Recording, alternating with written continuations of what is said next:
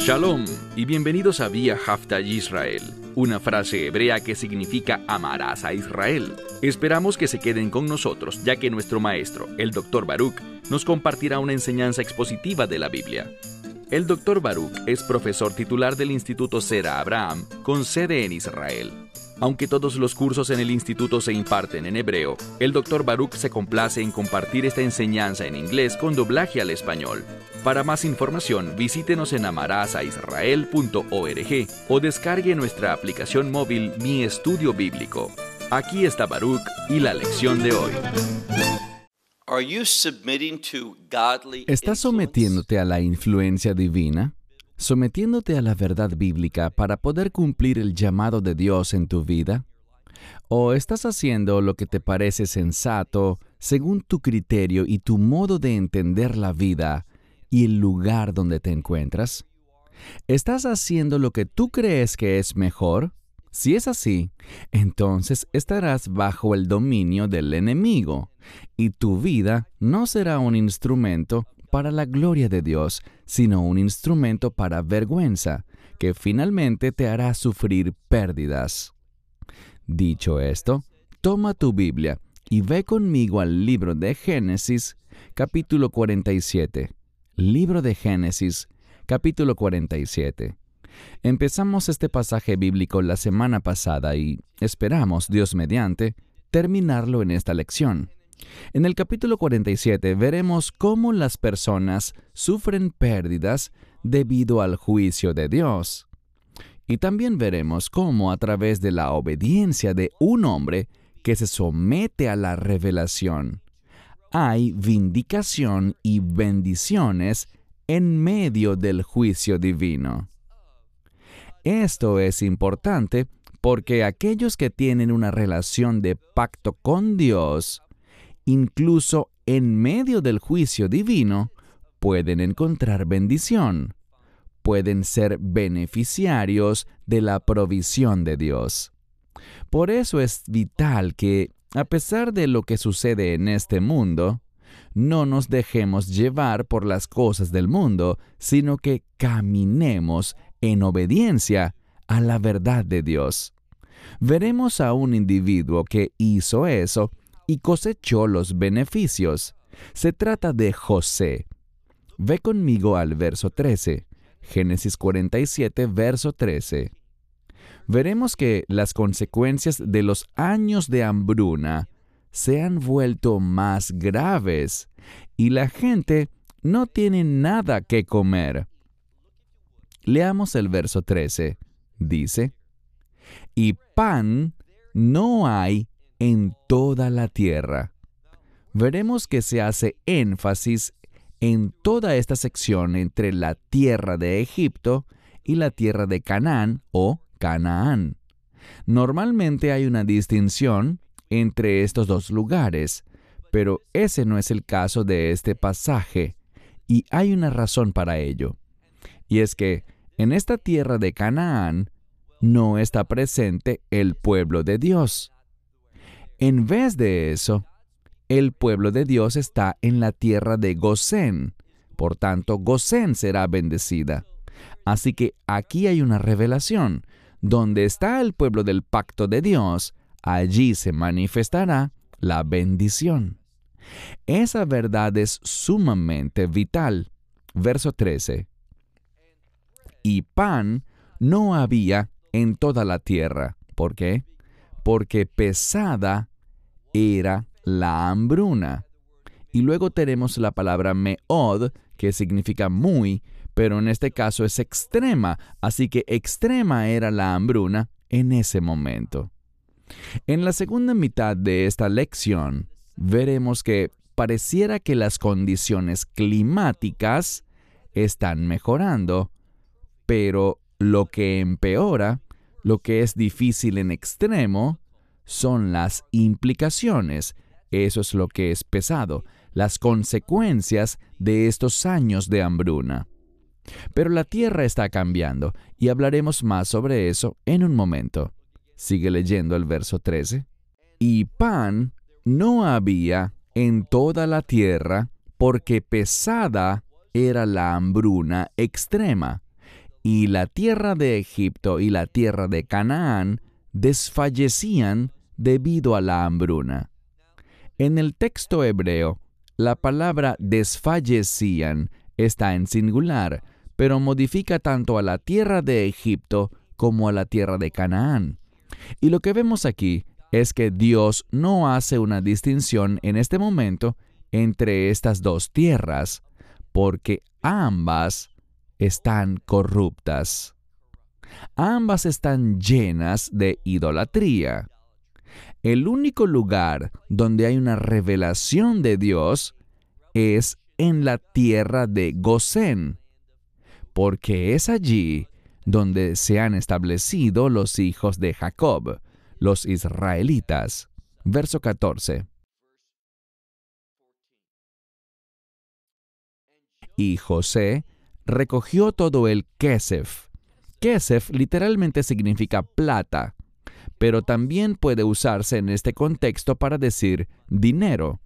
Y lo que me parece notable aquí es el verbo que se usó. Normalmente, ese verbo se utiliza para recoger una cosecha, pero no es eso lo que está pasando. Lo que encontramos es que José está haciendo negocios, está haciendo una transacción y está recibiendo fondos por eso. Él vende, otros compran y él recibe dinero. Pero en vez de decir que se está comprando algo, que está ganando un dinero, que está comerciando, lo que vemos es el verbo recoger. ¿Y cuál es el motivo? Esa palabra está allí porque incluso en medio de una hambruna, José está recogiendo. Esa palabra tiene una connotación agrícola, pero en este caso se usó en los negocios. A pesar de todo, José, en medio del juicio de Dios, encuentra bendición, gracias a que ordenó su vida con base en la revelación espiritual que él recibió, y fue capaz de usar esa revelación y ponerse en un lugar en el que pudo ser bendecido en medio del juicio. Entonces José recogió toda la plata que se encontraba en la tierra de Egipto y en la tierra de Canaán por una transacción en la que ellos estaban comprando, y José trajo el dinero a la casa del faraón. Aquí vemos otra cosa que es importante, y es que José, siendo un hijo de Jacob, un hijo de Israel, ¿cuál es su llamado? Ser una bendición. Y eso es lo que José está haciendo. Él está haciendo una bendición para el faraón porque tiene un llamado en su vida. Esto simplemente nos da un ejemplo, nos demuestra que Dios ha llamado al pueblo judío a ser una bendición. Bien, él trajo el dinero a la casa del faraón. Verso 15. Como la hambruna era extrema, noten lo que dice el verso 15. Y el dinero se acabó en la tierra de Egipto y en la tierra de Canaán. No quedaba más dinero. Ahora todo el dinero estaba en la tesorería del faraón. Y todo Egipto vino a José diciendo: «Danos pan. ¿Por qué deberíamos morir delante de ti debido a Efes, Kesef?» Es decir, el dinero se acabó. No tenemos nada, pero danos pan, pues ¿de qué te serviría que todos muriéramos? Vemos lo que dijo José, verso 17. Y José dijo: «Traigan su ganado, y les daré a cambio del ganado, porque el dinero se les acabó». Verso 17. Y trajeron su ganado a José, y él, es decir, José, les dio pan para sus caballos, para su ganado, para sus rebaños, para sus animales y para sus burros. Y él hizo algo, él los administraba. José se convirtió en el administrador de toda la riqueza. Y eso es lo que nos dicen las Escrituras. Hubo esta gran transferencia de riqueza debido al juicio de Dios. El juicio de Dios puso las cosas en un orden en el que aquellos que caminaban con Dios, aquellos que eran sumisos a su revelación, esos eran los que recibían las bendiciones. Estaban cosechando y eran administradores sobre todos esos otros individuos. Entonces leemos aquí, y él los estaba administrando, y pan les dio por su ganado en ese año. Fue porque él les recibió su ganado que les dio pan ese año. Verso 18. Y al final de ese año, vinieron a él en el segundo año y le dijeron, no hemos ocultado de mi señor, sino más bien el dinero cuando llegó a su fin, y el ganado y nuestros animales fueron para mi señor.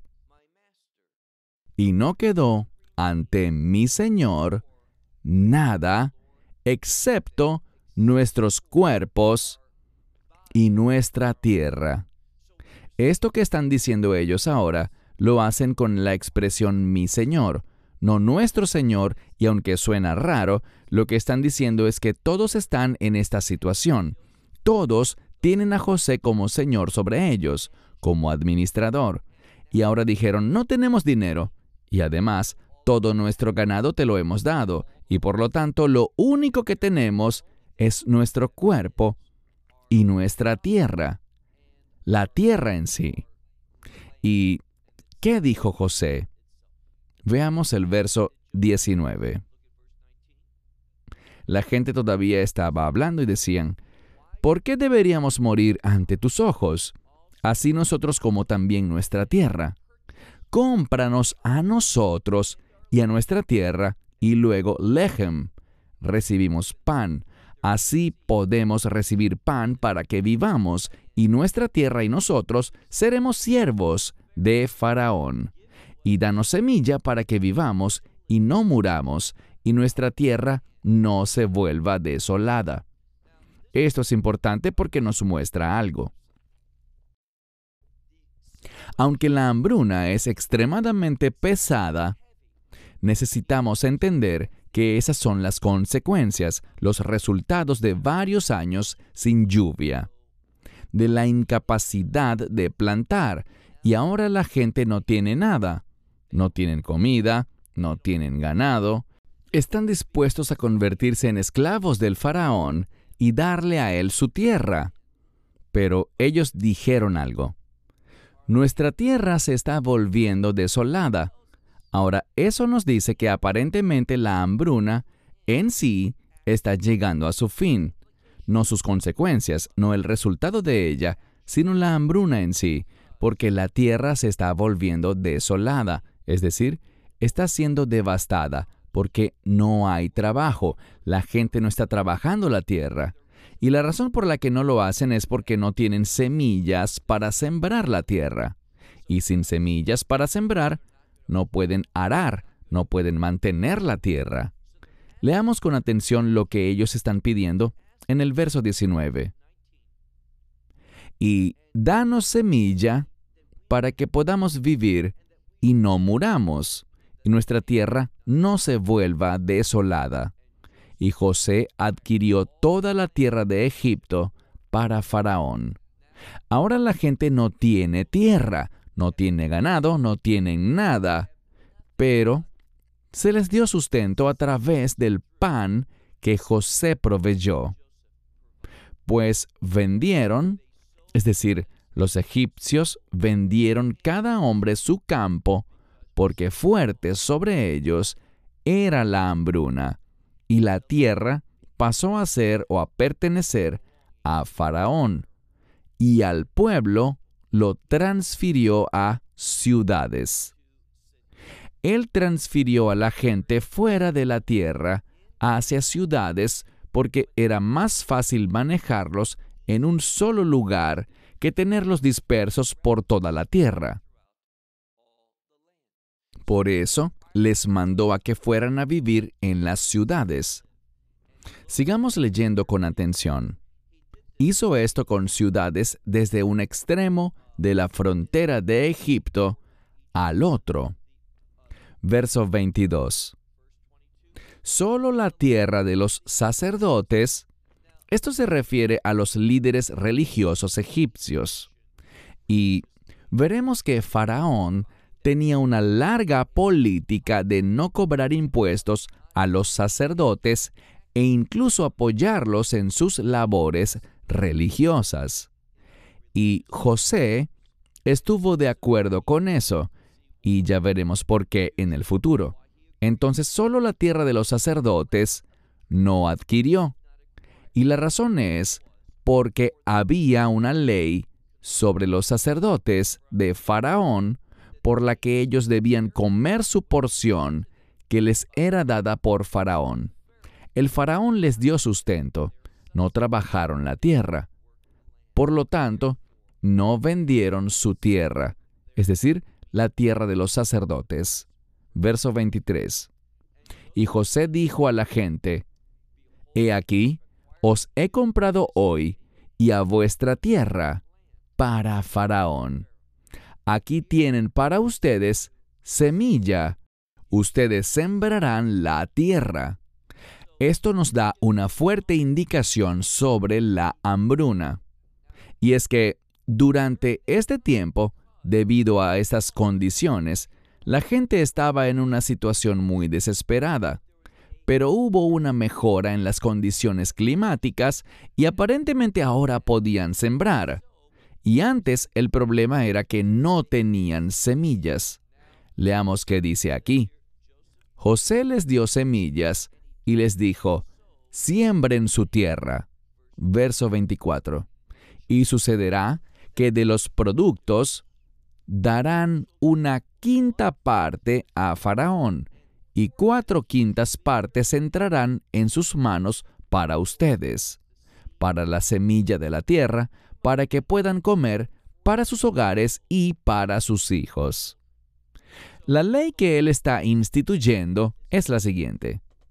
Como ahora toda la tierra le pertenece a Faraón, pueden trabajar la tierra, les daremos semilla para hacerlo, pero tendrán que dar 1/5, el 20%, una doble porción del diezmo, al Faraón. Pero 4/5 partes, es decir, el 80%, les quedará a ustedes para alimentar a su familia, y una parte del grano la guardarán para sembrar la tierra el próximo año. Verso 25. Y ellos dijeron: Nos has sostenido, pues hemos hallado favor en tus ojos. O podría ser una solicitud: danos sustento si hemos encontrado favor en tus ojos, los ojos de mi Señor, y nos convertiremos en siervos de Faraón. Ellos están aceptando ser siervos del Faraón según este acuerdo.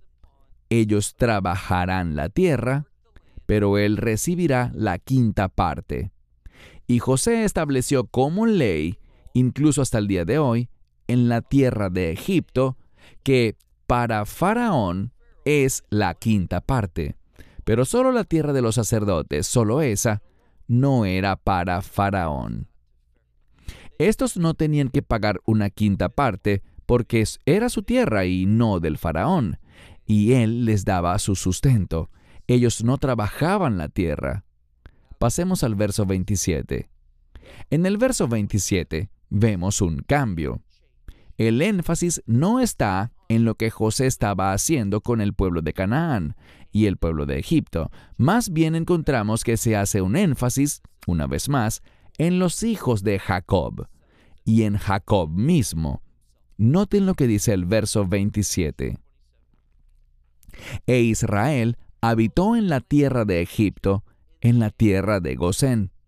Ellos están en Egipto, pero en la tierra de Gosén. Recuerden lo que aprendimos la semana pasada. El nombre Gosén significa acercarse, y por tanto, Dios está tratando con ellos de manera diferente, de manera que puedan ser llevados cerca de Dios, para que puedan acercarse a Él. Leemos, Israel, y en este caso estamos hablando de todos los hijos de Israel, todos los descendientes de Jacob.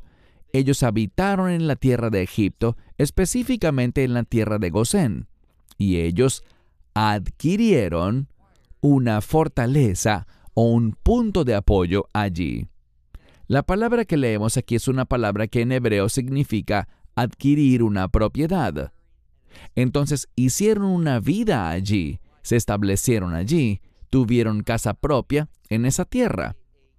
Veamos al final del verso 27. Y fueron fecundos y se multiplicaron de forma extrema. Es la segunda vez en este pasaje que aparece la palabra hebrea meod. La primera vez fue para decir que la hambruna cayó en Egipto y Canaán de manera extremadamente pesada. Pero en Gosén, que era donde estaban los hijos de Israel, ¿qué pasa allí? Se estaban volviendo fecundos y multiplicándose durante todo este periodo de tiempo. ¿Y no creen que la gente se dio cuenta de eso? De que tenían una relación de pacto y de que estaban cosechando bendiciones cuando todo el mundo estaba sufriendo una pérdida. Verso 28. Y sucedió que Jacob estuvo en la tierra de Egipto durante 17 años. El número 7 y el 10 deberían entenderse como 10, que significa en su totalidad o completitud, y el número 7 se refiere a santidad, pero en el sentido de santificación y propósito. Entonces Jacob fue a Egipto con un propósito, para que pudiera mostrar y demostrar la santificación, el ser apartado, y los propósitos de Dios. Luego leemos en el mismo verso 28, y sucedió que los días de Jacob, los años de su vida fueron 147 años. Ahora leamos el verso 29. Y los días se acercaron a Israel. Israel aquí es Jacob. Recuerden que el nombre de Jacob cambió a Israel, y vemos que ambos se usan para nombrarlo en las Escrituras. Los días de Israel llegaron a su fin, esa es la implicación, para su muerte, y llamó a su hijo, a José, y le dijo, si he encontrado favor en tus ojos, pon por favor tu mano debajo de mi muslo, y haz conmigo Gesed ve'emet. La frase Gesed ve'emet se refiere a gracia y a verdad. Lo que está diciendo aquí es esto. Si he encontrado favor en mi hijo José, ahí está reconociéndolo a él como líder. Él está muriendo y la mano de Dios está sobre José. Eso es lo que mostraron claramente sus sueños. Y Jacob finalmente lo reconoce al final de su vida, sometiéndose a la elección que Dios hizo de José. Y dice, si he encontrado favor ante tus ojos, haz conmigo gracia y verdad. Esas dos cosas son importantes, porque lo que está diciendo es, quiero encontrar la voluntad de Dios, quiero utilizarte a ti, José, para que la voluntad de Dios pueda realizarse en mi vida. Y está limitando eso a una cosa, y hablaremos de eso en un momento. Dice, no me sepultes en Egipto. Hablábamos hace una semana sobre cuál era la ubicación de Jacob, que ahora estaba en Egipto, y se le dijo que iba a morir allí. ¿Recuerdan esa expresión? Y tu hijo José pondrá su mano sobre tus ojos. Es decir, cerrará tus ojos porque habrás muerto. Vas a morir en esa tierra. Y sin embargo, después de morir, todavía siente la preocupación por estar conectado con la tierra de Canaán. Y por lo tanto, él hace que José haga un juramento y dice, haz conmigo gracia y verdad. No me sepultes en Egipto, sino que cuando repose con mis padres, está diciendo que quiere reposar o ser sepultado con sus padres. Tú me llevarás de Egipto y me sepultarás en el sepulcro de ellos. ¿En cuál sepulcro? Es el sepulcro de Meharat Hamach-Pela. Es el sepulcro que estaba en la ciudad de Arba o Hebrón, donde fue enterrado Abraham y también Isaac. Quiere reposar con sus padres, es decir, con los otros patriarcas. Entonces dice, reposaré con mis padres, y tú me levantarás de Egipto, me llevarás y me sepultarás en el sepulcro de ellos. Y él dijo, haré según tu palabra. ¿Quién habla? José. Y él dijo, júramelo. Y él se lo juró. Y al final encontramos que Jacob, es decir, Israel, se postró, es decir, adoró en la cabecera de su cama. En el final, lo que vemos aquí es que Jacob o Israel está adorando a Dios. ¿Por qué? Aunque en esta vida no regresará a Canaán, y en vida no llegará a donde debería estar debido a su fracaso, debido a que no se levantó cuando le fueron contados los sueños, reflexionó sobre ellos, pero no actuó al respecto. Y aquí vemos que no ha perdido la esperanza. Más bien dice, cuando muera, llévame y sepúltame en la tierra de Canaán, en Hebrón, con mis padres. ¿Por qué eso es importante? Recuerden que cada vez que se menciona la palabra padres en las Escrituras, deberíamos pensar en la fidelidad y la promesa.